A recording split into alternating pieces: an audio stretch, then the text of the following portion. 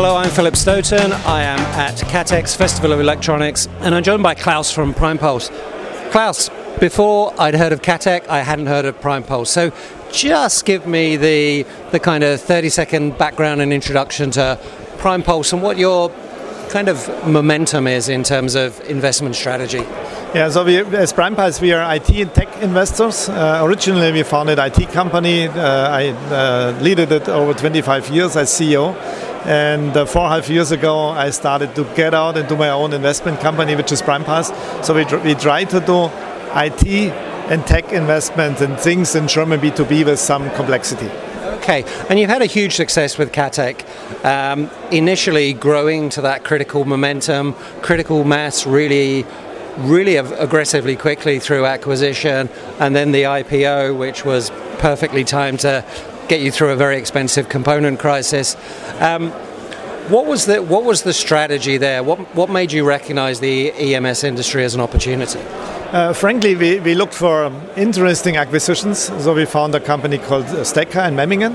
That was the first step out of, we acquired KATEK and we took the name KATEK, so that's where we are now. We liked the EMS environment because it's very comparable to IT service environment. It's not so much manufacturing, it's more service. Getting 100 pieces and fix them together to one piece is more logistic than manufacturing. And we are in a deep tech, it's not really deep tech, but what I mean is deep tech in a very technical environment. It's not development of deep tech, but it's very technical environment, close to deep tech, what we see a lot in Munich and Southern Germany with complexity, and so we liked that environment. Yeah, and you have various other companies in related sectors, and I was really fascinated to see projects and how you highlighted how different companies were able to help each other. One of the technologies that you're invested in is AI, for example, and I think within the EMS industry we're trying to figure out how to use AI, so having both of those companies within your portfolio should allow you to accelerate in those areas. I think the main accelerator for KATEK is that as more you do AI, as more electronic you need. Because you need a processor and something like that in everything. So I think you shouldn't maybe not think too much about what can you really do with AI. It's just to be the winner in an industry where you get more and more tech in it, and tech means electronics and so on. So that's why the EMS industry itself is a winner. The only thing is how can you make money in the EMS industry, and that's more difficult because just doing what everybody is doing, that's too easy. You don't get good profits for that. So what you really need is then to find products where you have a unique know-how which you are doing yourself, maybe some IP, maybe some software on top, and then it's starting to make fun.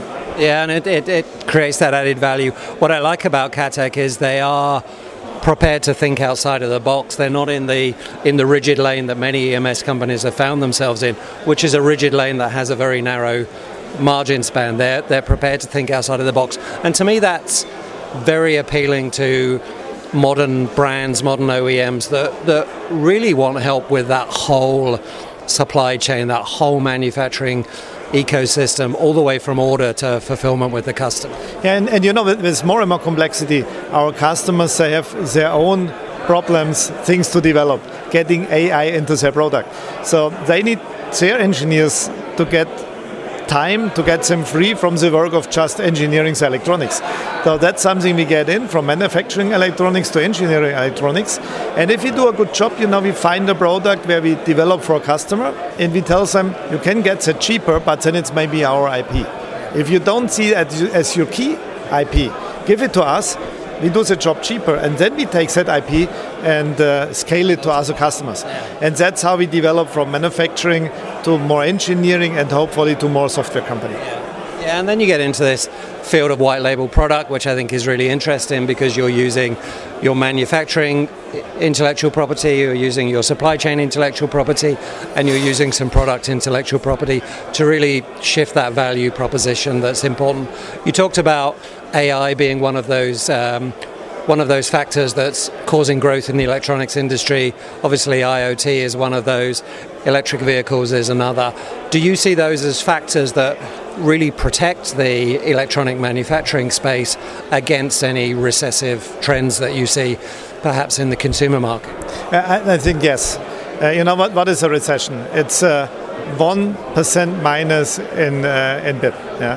What is 1%? It's cleaned up by inflation. So if we have 6% inflation and 1% minus, that means we are growing nominal 5%.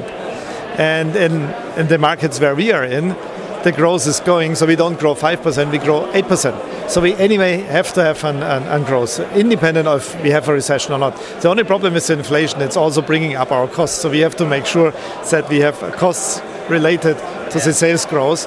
But that's not so difficult to drive. As long as you're in a growing market, it's not so difficult to manage it. No, as long as you're growing the market and you're doing a great job with your customer.